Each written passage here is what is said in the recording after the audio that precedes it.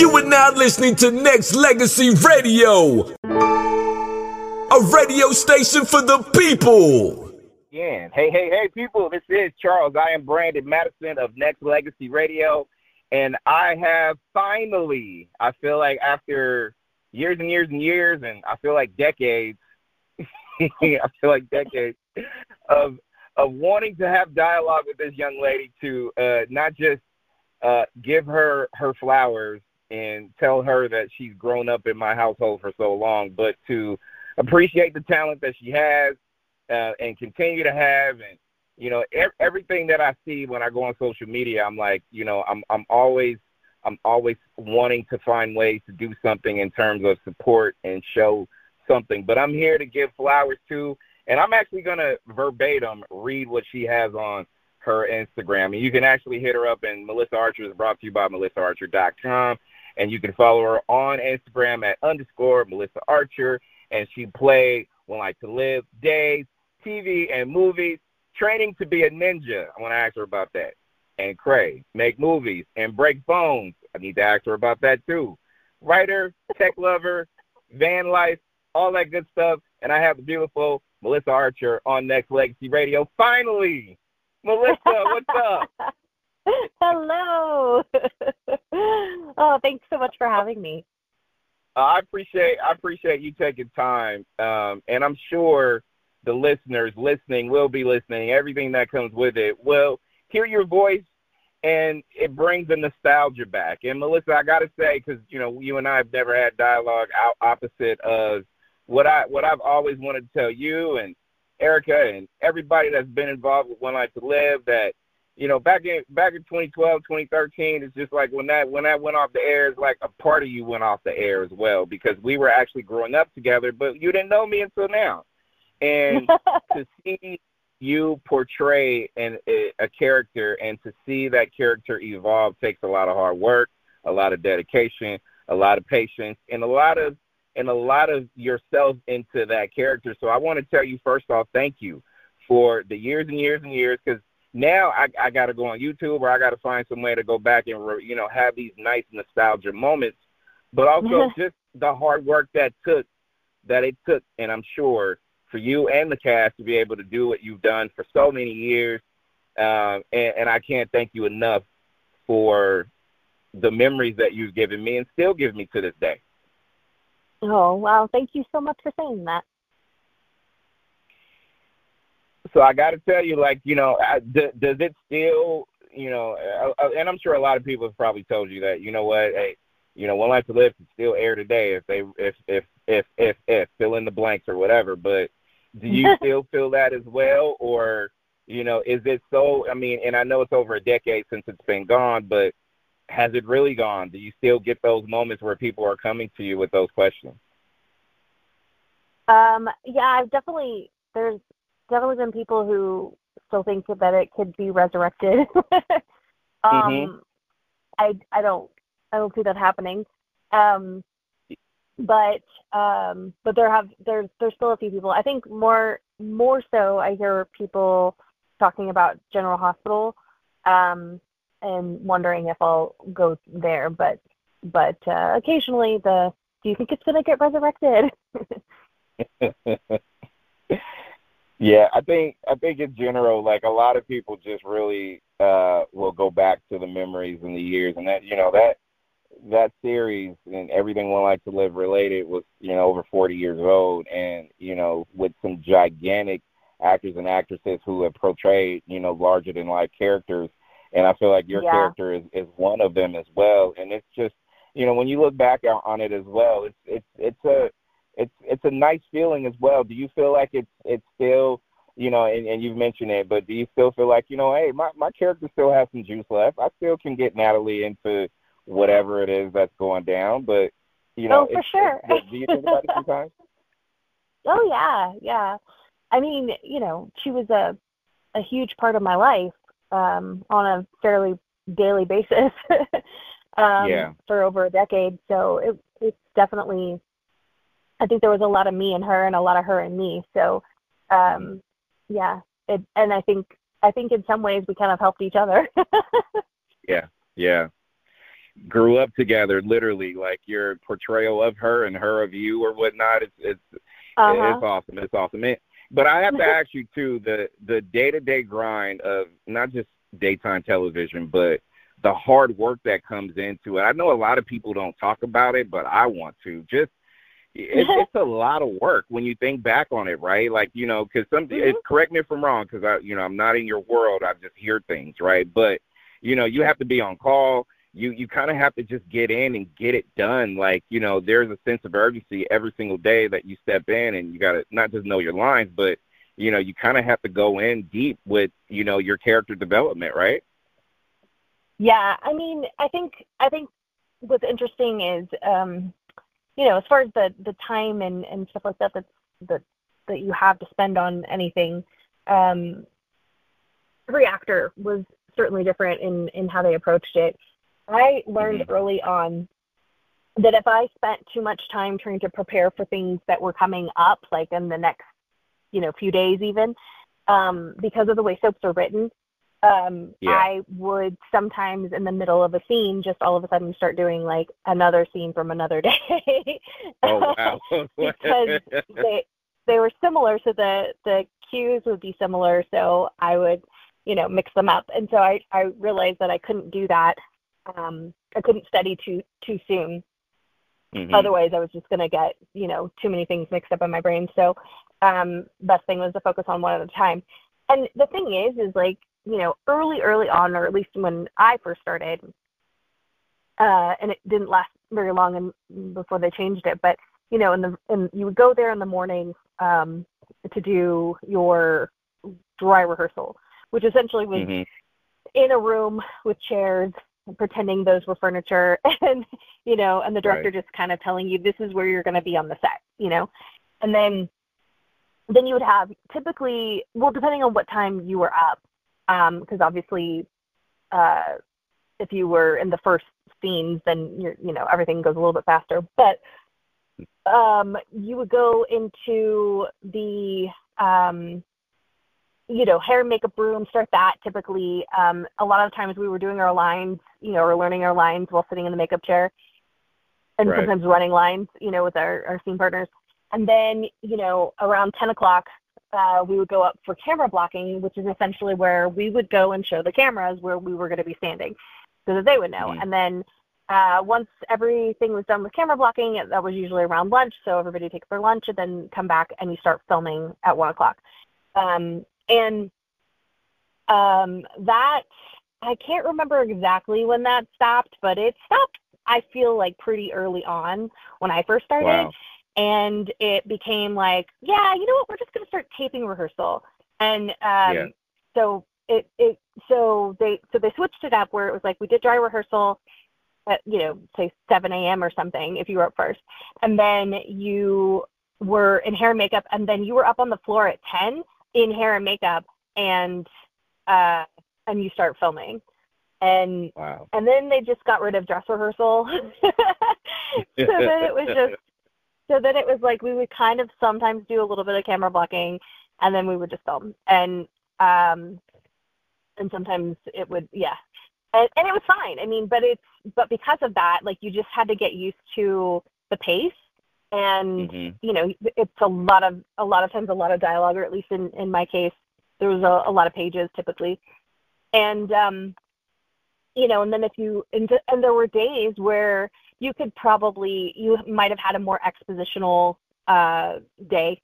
So there's not a lot of emotion to it. It's just kind of more of we're going to narrate essentially what's happening in the storyline. And then there were other days where, you know, you start off the scene bawling behind the door, and your mom opens the door and you're just like, oh, you left me. Right. And so, and those were the hardest, I think, because you're coming in fresh, like off the, you know, in the morning, coffee probably hasn't even like hit the brain well enough yet. And sometimes it's just hard to get focused. So those were probably the hardest scenes. And I will say, like, you know, having to go so deep sometimes, because in order to like make those, in order to cry, for me anyway, in order to cry, I have to believe it. So I have to go through this process that I think all actors do to whatever extent each one does, however they do it. But you believe it, right? Like you set yourself up. You're like, I am this person. You take on their personality. You take on their things. You recognize all the things that are around, and then you live that out. So if this bad thing happens, then that bad thing will make you upset. Now, occasionally there were some bad things that would happen that were like, I don't know, like maybe like Melissa might not cry about it, but Natalie would, and that could be challenging because you had to get past your own, that's not what they want. They want, they want the crying, they want the deep emotion. So, a lot of times in order to go to that place, you just have to kind of come in, somewhat, I guess focus is probably the best way to put it, but also not putting like an immense amount of pressure on yourself, because I feel like when you do put on more pressure, then it just like dries up the well, Really the best way to be vulnerable is to be vulnerable. So if you go in and you're kind of already in that place, then it's kind of easy for that stuff to happen. And then sometimes the script is just like perfectly well written, where it's just like you don't even have to try, because it's like the words you're saying and everything it all just feels so real and so natural and so raw that you can't say it without crying. Like during rehearsal, you're like holding back to not cry, and I think that's and there was something satisfying about it, because obviously it's therapeutic in a way for actors to be able to emote like that, and get out things that sometimes we probably struggle with doing in real life in front of other people. But where it got challenging, like the most challenging, was on soaps. As you know, the storyline gets stretched, right? So let's just say it's like, I don't know, someone like I don't remember, I'm trying to remember, like, did my son get kidnapped? I can't remember. But something bad happens, right? And, Christian got kidnapped, right? And, and so he disappears, and so that it's very upsetting, and we don't know if he's dead or alive, and then I think at one point I got a finger, and, so it's very upsetting, right? But it continues on and on and on a daily basis of just, not just like I'm tearing up a little. It's like, no, full on, I want to see you sobbing, right? Like, she breaks down crying actively on, like, I don't know, 5 days a week. And what's challenging about that is in real life, when you are facing, any kind of grief or something, super emotional like that, we go in waves. So we have the like heavy, upset, emotional cry, and then we might be numb for a day or two, and then we might be angry, and then we might be sad again, and then like nothing, like, a feather drops and you're just crying again. Like, we go in waves. But because we're only capturing those scenes of that character's life that happen to have that big emotion, it's like I'm having to do that big emotion on 5 days a week, and that can be more challenging because it's harder to, I found anyway, to hit that same level of pain that many days in a row without feeling like you were faking it at times. Right. And I think that, like, I got lucky. I think most of the time, I could probably count, like, how many times I ever actually faked it. But for sure, I think there were times. But, yeah. But it takes you to a certain place, and I'm just remembering, like, the characters, and remembering, Natalie and John at the airport, and they had a deep conversation, and there are so many different things to settle when it comes to that. And I'm listening to you talk, and I'm thinking at the same time, like, if you have to be in that same emotion, like you mentioned, every day for, like, let's just say 5 days straight, I mean, not only, Melissa, that takes talent, that takes also patience, and then your partner, you have to, like, whoever you're interacting with has to be on that same level as well. So that in itself is a task that a lot of people don't talk about, but should be celebrated and appreciated. So your character, Melissa, has, was a part of a lot of good history for a lot of years. When did it get to that point when you were like, oh, not only am I staying, oh, I'm super heavy into not just the Buchanan family, but just the ongoing thing that was One Life to Live? When did it hit you that, you know what, I'm basically not just a mainstay, but I'm a heavy part of this circle now? I don't know. I think, like, it's a weird thing because, of course, there was, like, a point in time where I definitely felt like I was, first and second contractor up, so you kind of feel like, yeah, I'm here, right? Like, I'm obviously going to be a lifer or something like it, right?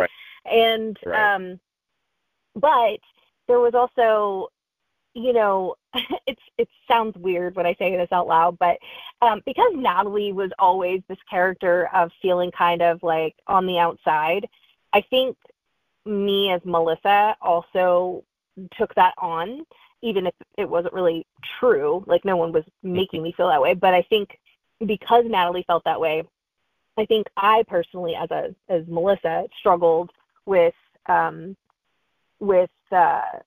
of feeling like, oh, well, I haven't been here long enough, or I haven't, you know what I mean? It was always like, I haven't put in all the dues yet, or, I didn't win an Emmy, or whatever. So I think there were a lot of, like, Melissa put a lot of things on herself. I love that I'm talking in third person. but also, Melissa, Melissa, you know what, though? Like, I think even then, like, storylines, I feel like sometimes dictate, who people are going to hate. You know what, this person's up for a nomination or whatever the case may be. But for sure. A lot of people can pull a lot of, just, spot moments, not just with you and Erica, but you and Bree, or, you know what I mean? Like, you can go back and pull so many different parts of what made Natalie her, right? There was an evolution to her, because I remember coming on the scene, I was like, damn, this person is badass, but at the same time had a soft spot too. You know what I'm saying? Like, it was such an evolution to see her climb out of what she was going through in the beginning, to see her full circle, still mixed in with some drama. We all know it's it's a soap, so it is what it is. But to see that evolution takes a lot of what we were talking about earlier, a lot of hard work, a lot of patience, a lot of stuff that I feel like, when it comes to the Emmys and certain awards, like, it may not see that to fruition, like you mentioned, but I think your fans and people who are and have been and still following you to this day based on that character speaks volumes, right? Yeah. Oh, yeah, for sure. And there was a joke that, winning an Emmy just meant that, like, you weren't going to have a job much longer, because I think there was, like, several people who had won Emmys that, like, ended up going, like, leaving the show. So no doubt. It's really funny. And, I mean, it was funny because I also, like, I learned, I mean, I didn't know anything about awards or whatever, when I first started. And and I missed the first Emmys when we won, ironically. And so, but after that, like, I didn't really know how you got nominated or not nominated, even though, like, I had to vote every year. And I finally started understanding that, like, there are scenes, or shows, I should say, that are written, at least on a lot of other shows, that were written specifically for certain actors so that they would have an Emmy reel. Because with the Emmys, when you submit, it can't be a compilation of work. It has to be one episode, and it's the entire episode. So even if you're in one scene where you're an extra, essentially, in that scene, or you have one line or something, but everything else is, like, this huge thing, that one scene where you don't speak but somebody else does forever still has to be in there. And then that's going to, like, whoever's going to watch it to vote. And our show very rarely had episodes that were like specifically, like, every scene was like Emmy worthy watching, right? Yeah. And that was, you know, what it was, but definitely that I saw that's where I felt like One Life sometimes didn't have as many of those, you know, in the bank, only because, you know, there were shows that were like literally writing episodes just so that they would have an Emmy reel, and yeah, you know, it'd be kick-ass. But even so, it was fine. And sometimes it's just the nature of just what other people are looking at in terms of. I always feel like if, you know, your fans, the fans that you have and the supporters that you've had, not just, you know, through One Life and, you know, Days and, you know, everything that you've done, like, you know, they stick around. Like, you know, people like myself is because, you know, you mean and that character has meant so much to, you know, their daily life, not just to talk about what went on, but just to, you know, a lot of people miss the point of, you know what, damn, Melissa acted her ass off and did great at such and such and such, or whatever episode or whatever that comes through. And that's always been part of a conversation. Like, you know, I could tell you, you know, I got, you know, hooked on One Life to Live. Like, I remember I was a kid in the 80s, and, you know, it was like one TV in the household. So I got, you know, I got grabbed into that Eterna storyline, right, back in the day. Right. And I was like, oh, okay, I need to know these people and what's going on and who's who and what's what. So that's when I got married to the show. And, you know, ever since then, I've always been a supporter. And I think a lot of people can remember, you know, you and when you came into the scene and, you know, and how disruptive that character was. And again, like I mentioned, the evolution of her character and the maturity and everything else. And, you know, again, stuff like that should be celebrated, you know, as we have Melissa Archer on Nexxlegacy Radio. She's brought to you by melissaarcher.com. As you know, and you've, you know, been in the same arena and has done a wonderful job acting with Erica Slezak. And again, I mentioned Bree.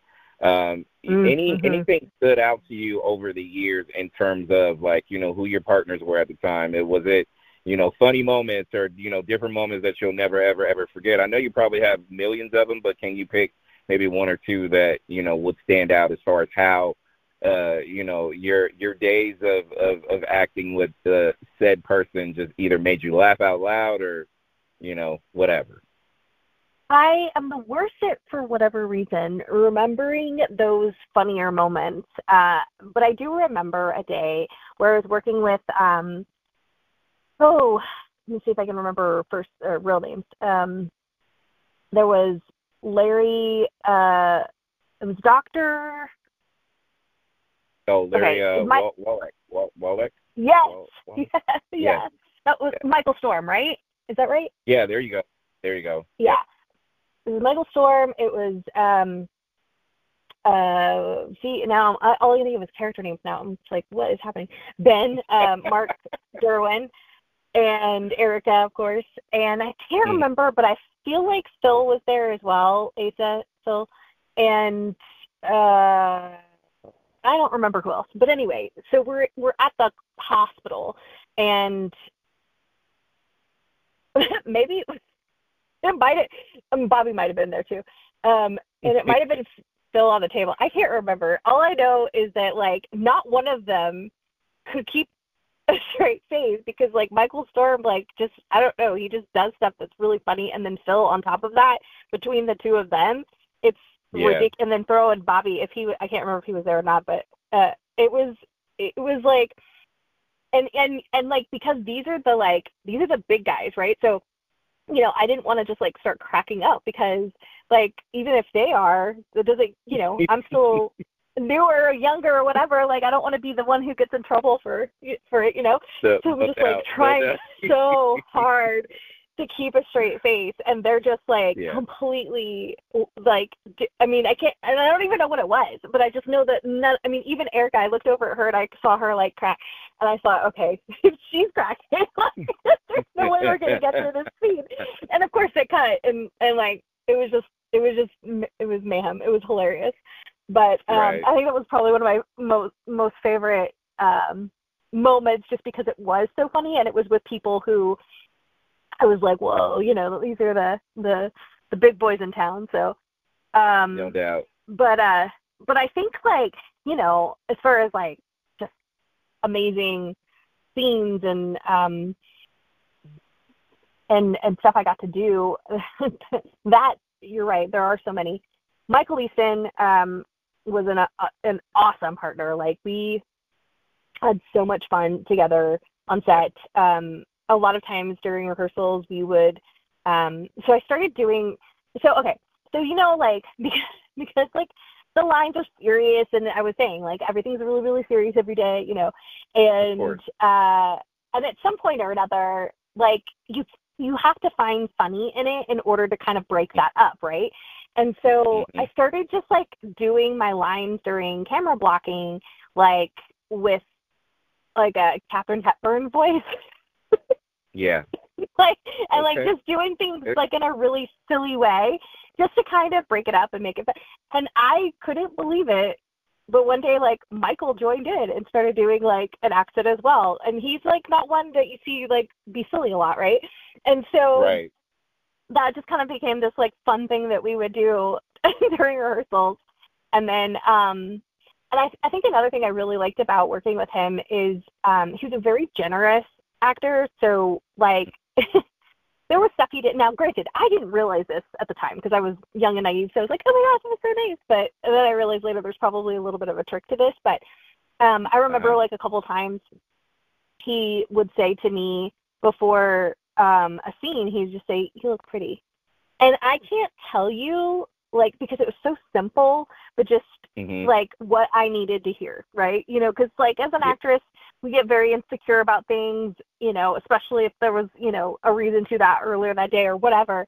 So it's just so nice. And he would just say that, but it would change everything in that scene, because it's all of a sudden it would just, like, relax me, and then, you know, and then the scene would just play out with, like, so much amazing chemistry. And so I don't know if he did it as a tactic or if it was genuine, or I mean, I don't think he was disingenuous, but you know what I'm saying. I don't know if it was a bit of a plan or not, but either way it worked. And yeah, I loved it. And then, you know, of course, working with Erica, my God, like, I can't say enough good things about her. She's just she's like a pro in every which way. And she always made me feel really good about my work, because, you know, there's just, again, you're doing it all the time, and there's just, you know, so you start to lose kind of an objective view on anything. So, you know, hearing something from someone like her, just, you know, that's I could, you know, go home for days with smiles, you know, just from that one, you know. And I remember, oh my gosh, I was like so embarrassed. So it was like her scene, she's telling me a story in the scene, and like, you know, very emotional. I can't remember what it was, but it was like something so emotional, you know, and I was right there with her, and I'm just looking at her and just like, I can't not be engrossed in this, right? Yeah. And then there's this, like, really long pause. And then I realized, line. What sucked about it is there was no, because of the angles they were on, there was no way to cut it, or there was no way to edit it, so we had to redo it. So she had to do the whole thing over. Oh my goodness. Terrible. Oh my goodness. Oh my God. But she was so good, and I just got so into it that I forgot I was supposed to talk too. Right. Yeah, so there was those moments, and of course, another awesome person you mentioned earlier was Bree. You know, I got lucky that I got to work with Aaron Torpy, who's also just incredible. But then Bree, you know, came on, and, you know, you never know what it's going to be like with the person who's replacing, and she turned out to be just a phenomenal actress, a great person. You know, there's a lot of things I feel like I learned from Bree, over the years that I don't even know if at the time I understood that I was learning them, but, post, right. I feel like, oh my gosh, I learned so much. But and you guys had some crazy fights too. You guys had some crazy fight scenes. Locking me in a basement, and her personality disorders, and Tess coming after me all the time. Yeah, there was some really cool stuff.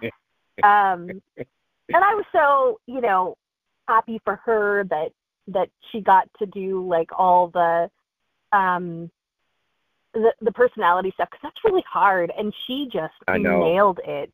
And I was just so impressed and so happy for her, and so happy with her. She is phenomenal, but she was phenomenal in the acting and stuff, and I enjoyed spending time with her when we did. It takes a lot of hard work and a lot of what you all have done to create all these memories that you mentioned. Melissa Archer is my guest on Nexxlegacy Radio, and I want to say that when it comes to like just how things are now, I know there's still a few daytime shows still out there. Young and the Restless, General Hospital still going on. I mean, there's still a lot going on in general. But how do you feel about just the age of not just social media, but just acting? There's a lot of channels, more than it has been ever, and there's a lot. But how do you feel about just the evolution of it? Because the reason why I want to ask you this question is I can take your character that you have portrayed. We've said it all throughout the show that there is an evolution of where you started to where it is in terms of growth, patience, etc. Do you still feel that in some shows in this day and age in 2024? Yeah, I mean, I'll be honest, I haven't watched any soaps in a long time, but and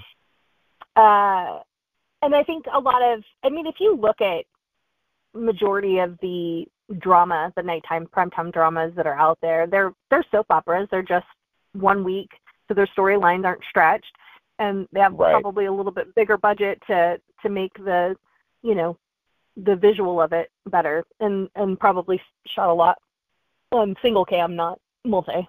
But so I think in that way, like the quality looks better and all of that. But I mean, if you listen to it, it is a soap opera, and it's just slightly different, right?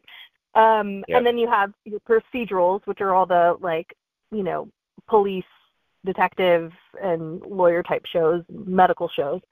So I mean, and I think a lot of that. I mean, it's evolved for sure, right? Like we had a lot more multi-cam comedies with studio audience back in the day. Yep. That's not really as much of a thing. It's mostly single cam, some multi-cam, but I think even in that, I don't know if there actually is studio audience anymore. But I'm not 100% sure on that. Right.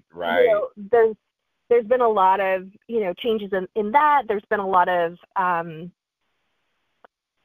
even just like what is funny, right? Like I think The Office and shows like that kind of changed a lot of what comedy could be in that kind of docu or mockumentary style with that, and then also Modern Family, very similar kind of thing. And but then then stuff changes even more, and then you have shows like on, I guess it's called Max now, but like the Game of Thrones type things, and and they're all,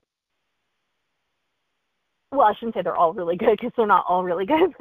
There's a lot of them that are really good, and then there's a lot of stuff that's not very good, and then there's a lot of stuff, believe it or not, that's really good but just not really heard about, because it's they didn't have a big budget, or they didn't have a big distributor, or they don't whatever. And I agree. So there's even indie stuff. There's a ton of indie stuff out there that's phenomenal, but like no one's heard of it, right? Right. And then there's like indie stuff that sucks. And unfortunately, if you've had one or two that aren't great, you become a little skeptical about where you want to spend your time, because if you don't know if it's good, don't want to risk it sometimes. So it's tricky, but where I think it's gone though, as far as like the nature of watching, as it changed from, being able to only watch live to then VCR to then DVR to then where we are today with streaming. Yep. And now, and I think even in the VCR and DVR days, binge watching was definitely starting back then because you could. And then now, because of the way it's fed to us, it's most certainly, I think people binge watch a lot. And in that case, I feel like shows can't really do the same thing that they did before to keep the attention, right? So if you're going to wait an entire year after only doing 7 episodes, like you might lose some people because there's a lot of other content for them to go watch. And unless there's nothing else at that point, okay, I want to come back in. Or if it was just like, the cliffhanger of the year that they like absolutely have to get back to it, or the show was just that good.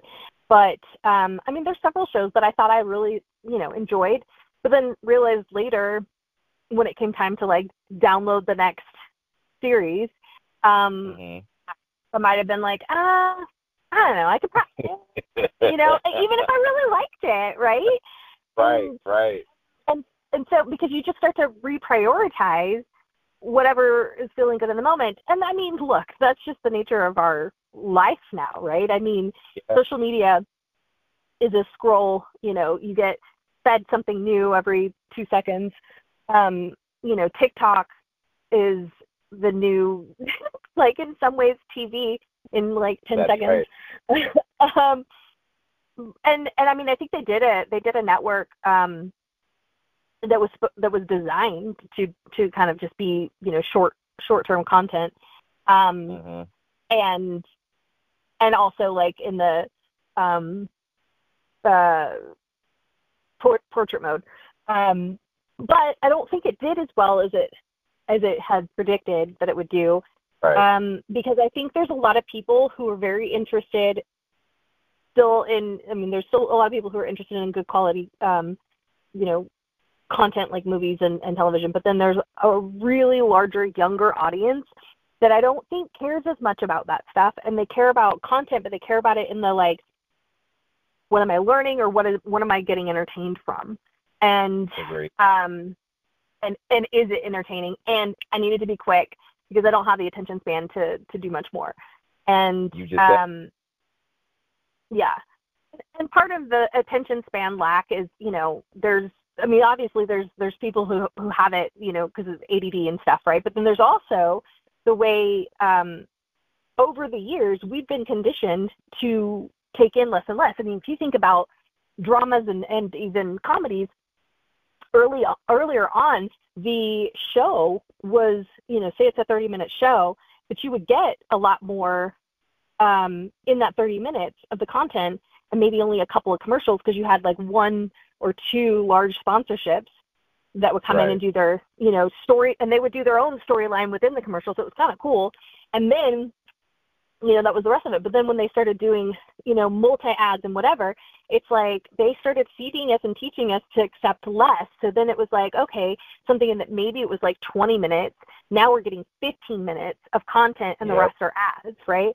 And then when we went to streaming, some things were ad-free, but then you have the ones that are still ads. And, let me tell you, the worst is watching something like on Hulu or something, because they literally repeat the same stupid commercial, not only through the episode, so it's like they already know you're watching this, so why are you playing the same exact one? Just give me a second version or something.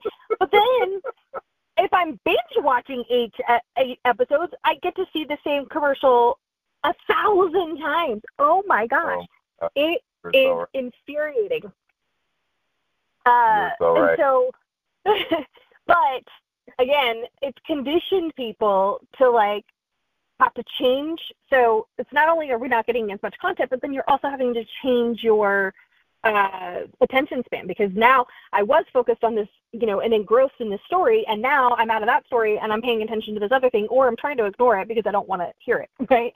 So, So it's and so that's kind of how attention kind of has gone that way. And then, you know, kids are interested, and I mean, I think even as myself, like, I'm interested in, I want to see more documentaries. I want to see more things that are real.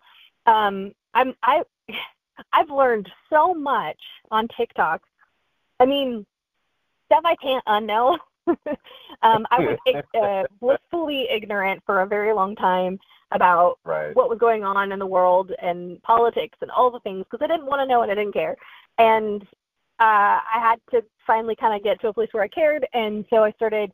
I didn't watch TikTok for that reason. I was watching it because somebody convinced me I had to finally get it because there was funny stuff on there, so I finally did it. And then I saw a couple of funny ones, but because I was still new, the algorithm was just sending me like anything, and so political stuff started popping up, and then, you know, just other news stuff started popping up, and the next thing you know, like, now it feeds me all news all the time. And that's how I learn about what's happening in the world. And then, of course, like, I get infuriated and upset over it, and I'm like, I wish I knew nothing. but it's fabulous because the news is not only is at our fingertips in that way, but it's coming from it's being delivered differently, right? Whereas, you know, before in the news, and, you know, still today, we have these networks that are essentially controlled by, you know, these other corporations. So they, you know, will kind of pivot from certain things and or distort certain things in order to please the powers that be. Whereas, you know, a person on TikTok doesn't really have anything to lose. And I'm not saying every person who comes on there is a source to be trusted, but there are certain people who have information and are willing to share it that don't have an agenda, you know, or being paid by, you know, somebody who's telling them this is what you say or this is what you don't say. And therefore has given me an opportunity to learn a lot more things than I would have before. Agree. And I do, so I think when you ask about the evolution, I would say that's kind of where I see it. I mean, I only live in my little world, so I don't know really what other people feel. But you know what? Melissa Archer is my guest on Nexxlegacy Radio, but you're 100% right because of what you mentioned. Like, I'm listening to you and I'm like, I'm so agreeing because it's the attention span. We have more but less in some cases, but here I am, just kind of telling it like it is, and I miss the days of, and I will always remember this because of like certain memories that you want to attach yourself to when it comes to not just consuming television or movies or whatever, but to me, I felt like emotionally invested in some cases. And do I feel that way in some cases with other things now? Not a whole lot, or not as much as I would want to, which is the reason why I still continue to go back sometimes and catch those old classic, When Life Lives or whatever, because I remember those moments. I remember when, I forgot about that. I did not know she did that or he did that or something, right? So, right. It's those moments where you just really kind of reach for, some, not just nostalgia. And I feel like some of the young kids are going to miss that moment when they grow up and get a little older, and they're, because they don't have an attachment to, in some cases. You get what I mean? I do. I think there's an interesting, kind of an interesting dynamic that could potentially happen, or I'd love to hear the research on it if any is done. But, growing up with our lives, right, we were given storylines to watch, and that's kind of how we were fed things. And in some ways, I mean, when you're young, some of it feels real because we don't know the difference when we're children. True. From what is real and what's just a script or something, right? And and we're living in a world of make-believe constantly in that way. The children today, so many of them are living in a world of like, here's the way it is. They're seeing things, even if they're not supposed to be on social media because of their age, they probably are, and they're seeing things and hearing things, and that's kind of, I feel like what they're getting, that's what they're consuming, but they're not really consuming this other fantasy, I guess, right? They're consuming sometimes a very sad reality and sometimes an exploited reality, right? Because obviously, as we know, algorithms will also shoot things at you and then start shooting one thing at you and not giving you the whole picture, right? So there's that. And I mean, I don't know what else the kids have, but they have the games. So their fantasies, or not fantasies, sorry, their fantasy world that they're in are the games. So they're in these immersive games that, I mean, honestly, these days they look like movies. They don't even look like a game, you know? Yep. And they lose themselves in that world. And here's a really, it's going to sound weird when I say it, because it is weird, and I don't know if anyone else experiences things like the way I do. But, okay, so Discord, I don't know if you're familiar with it, but it's a chat app. Yeah, okay. And it has different rooms and stuff. And I got into a game a while back that we use Discord to, kind of use as like the base for all of our team, right? And anyway, in that, I learned how to basically create really, really cool Discord. Like, it was really awesome, at least in my opinion. Anyway, that being said, what was interesting in being in this kind of like gaming world, I didn't know these people, right? And I hadn't met them in person. But I would create or visualize, I should say. I would visualize like, so it was like a Game of Thrones type style, right? So we would have these like training rooms, and we'd have, and we call them, things that would kind of go with that theme. And I could feel like I was in that, you know what I'm saying? Like, as silly as that sounds.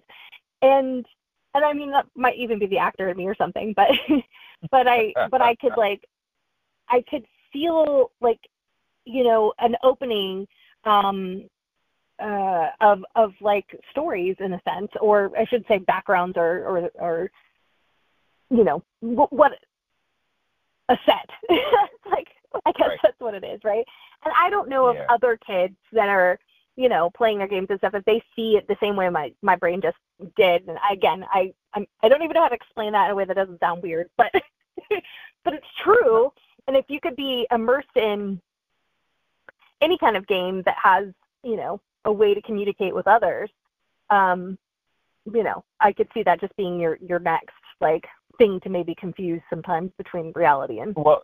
Well, Melissa, I think you are immersed in what you're doing, but then you get out and you can adjust to the real world, right? Like you can figure it out. Like you can dive in and you can dive right back out and snap back and get it. I know sometimes some people are stuck in the matrix. Sometimes it's just like that. Right. It gets to that point. Well, tell I me think a little some people bit about prefer it, right? Yeah. Right. Exactly right. People do. It's a trip. Tell me a little bit about melissaarcher.com. Okay, so it's undergoing some changes. So I just recently opened. Well, I didn't open the store. I had the store already, but I hadn't really done much with it. But I just created a new line of apparel and some accessories, and actually that will be getting a facelift here soon, because I found another merchandising company that I'm going to work with that will allow me to do a little bit more, and quality is a little bit better, and it's also a little price is a little bit better. So anyway, I'm working on that. So melissaarcher.com is definitely under some construction, but the first parts of it are pretty, the same old stuff, just kind of showing you my work from the past and gallery of pictures and things like that. But the store is definitely something I'm very excited about right now. I obviously that I do this van life, and I've had a lot of incredible experiences with hiking and just seeing things that I never thought I'd get to see, and just most beautiful places. And I've gotten to capture a lot in pictures and stuff. And one day I was was talking to someone, and I don't remember what the conversation was about. I just remember saying, it's better to wander than to wonder. And as soon as I said it, I was like, oh my gosh, that has to go on a t-shirt. So I wrote it down because I never remember. I say that all the time. Like, oh, this should go on a t-shirt, and I never remember. But I was like, I'm writing this down. And so then it kind of started the whole, like, okay, I've got to find a design that goes with it. And I basically so I took a picture that I have and kind of gave it to AI to know the tone. But I wanted it to look not so picture-y. I wanted it to look more like how it does, kind of with that, not cartoon, but kind of look to it. And so I told it exactly what I wanted, and it gave me some different options. I picked the one I wanted, but then I had other ideas for it, so then I took some other stuff, and then I photoshopped them and kind of made my own little thing out of it.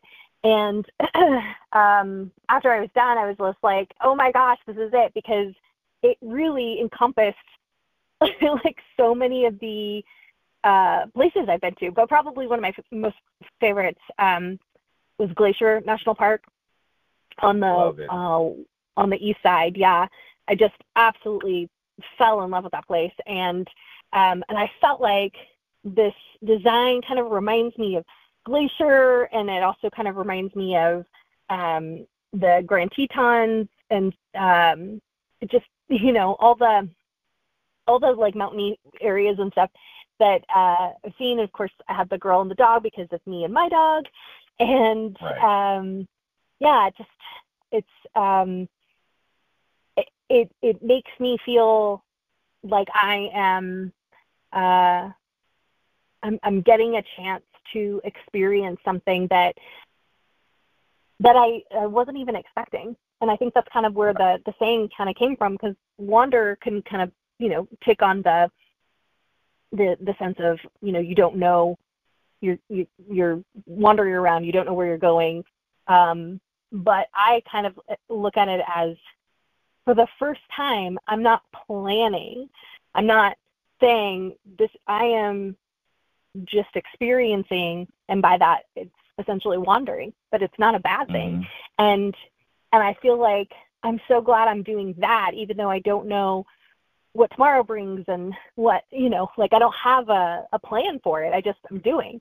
I would rather be doing that than wondering what if. Yeah. And that hits, and I'm glad you mentioned that, because I was going to bring it up too. And that hits because when I saw it, I was like, okay, yeah, definitely getting the apparel, because I definitely want to support my girl, Melissa, for sure. But I feel like this, the better to wander than to wonder can speak volumes on everything about life, not just personal, but professional, but, you know, and everything that kind of encompasses exactly what you mean. Because when you say, you know, wandering, that means, you know what, I'm on a journey. I'm just looking, I'm absorbing, I'm taking in not just the environment, but people, but even you can fill in so many blanks when it comes to that. Because if you do wonder, you're going to wonder, you know what, I missed the boat, or I missed my opportunity, or I missed XYZ. And I get that, and I felt that to the core, because that's what a lot of us feel. Even, I don't care how old you are or how young you are, you're going to get to a moment where you're going to feel like, you know what, this is the journey I want to explore, and this is where the stuff from Melissa Archer is going to be important as a reminder as well, as far as what you want to do. I think it's amazing. Yeah, thank you. Yeah, it's an incredible journey, and I love exploring what I don't even know about it, and coming every day is a new experience. And some of it's very simple. Chapters, right? And your many chapters of life and love and the journey that is still what you do and how you do it is gonna, you know, it's gonna enhance just by this. I mean, now you have a new, you know, a new mission to go through and explore and take it day by day, step by step, and it's a beautiful, beautiful look. And what we want to do at Nexxlegacy as well is we want to promote. So we're gonna, you know, you and I will talk offline, and, you know, I'll get together a a commercial, 30 to 60-second commercial to run, daily in regards to just bringing traffic to melissaarcher.com. And anybody that's listening I need everyone to just go and bookmark and shop, because they can still pick up the apparel, right? Still available? Yeah. Yes? Yep. If you go to store.melissaarcher.com, you can get the current line, and the new line will be similar, but it'll be on the website, so it'll be easy. Don't just go now, go right now. So yeah. do it.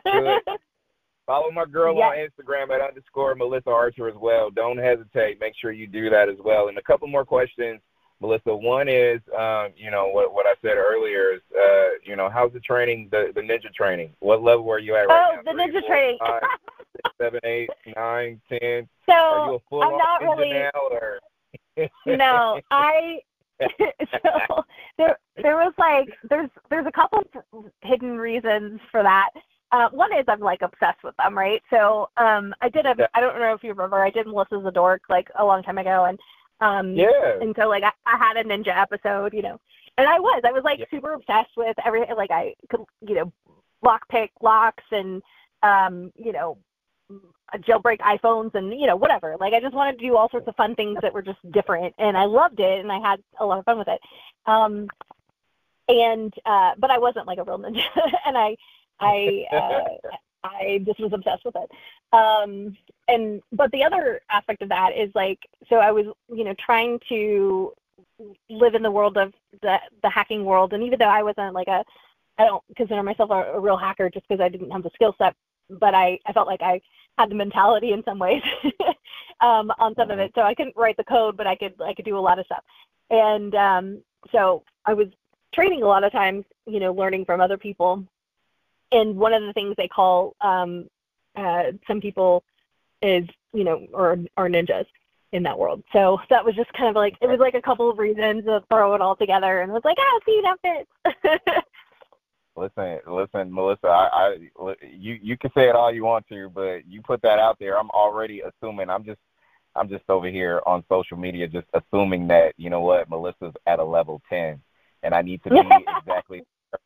I need to be slick in how I go about. I want to jump down somewhere and nobody can feel or hear that.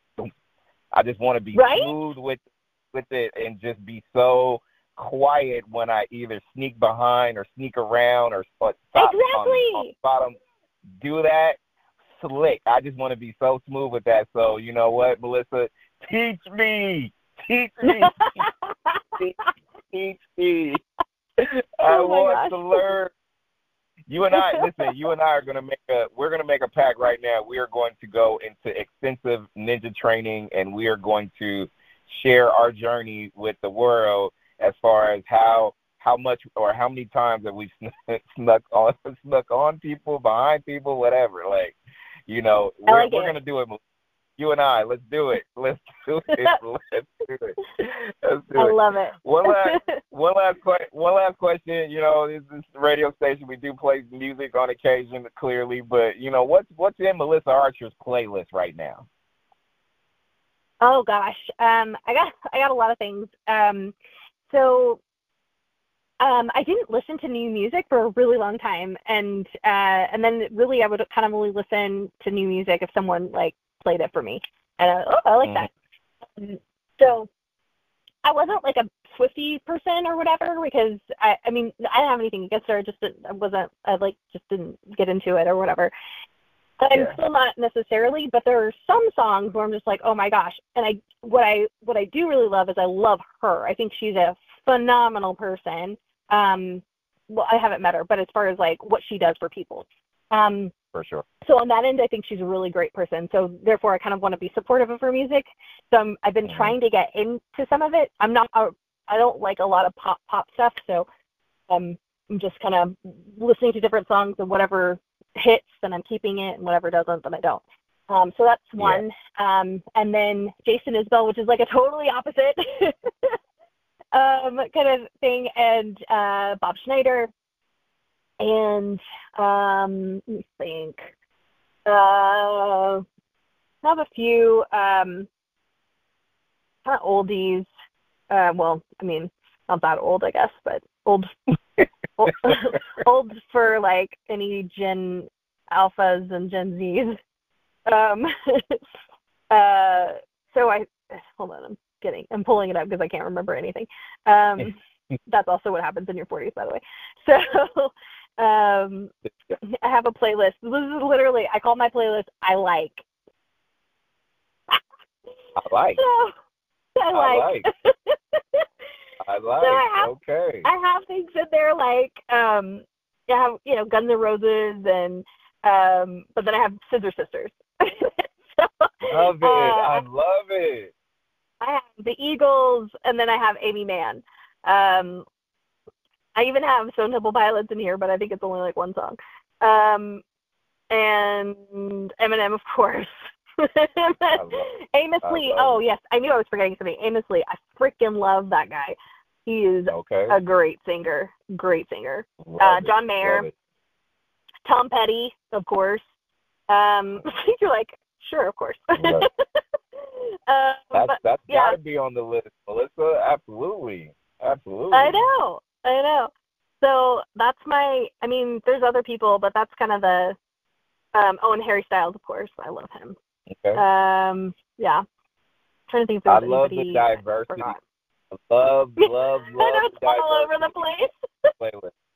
So I'm going to ask you one final question that's still music related. So, all right, I'm going to put you on the spot.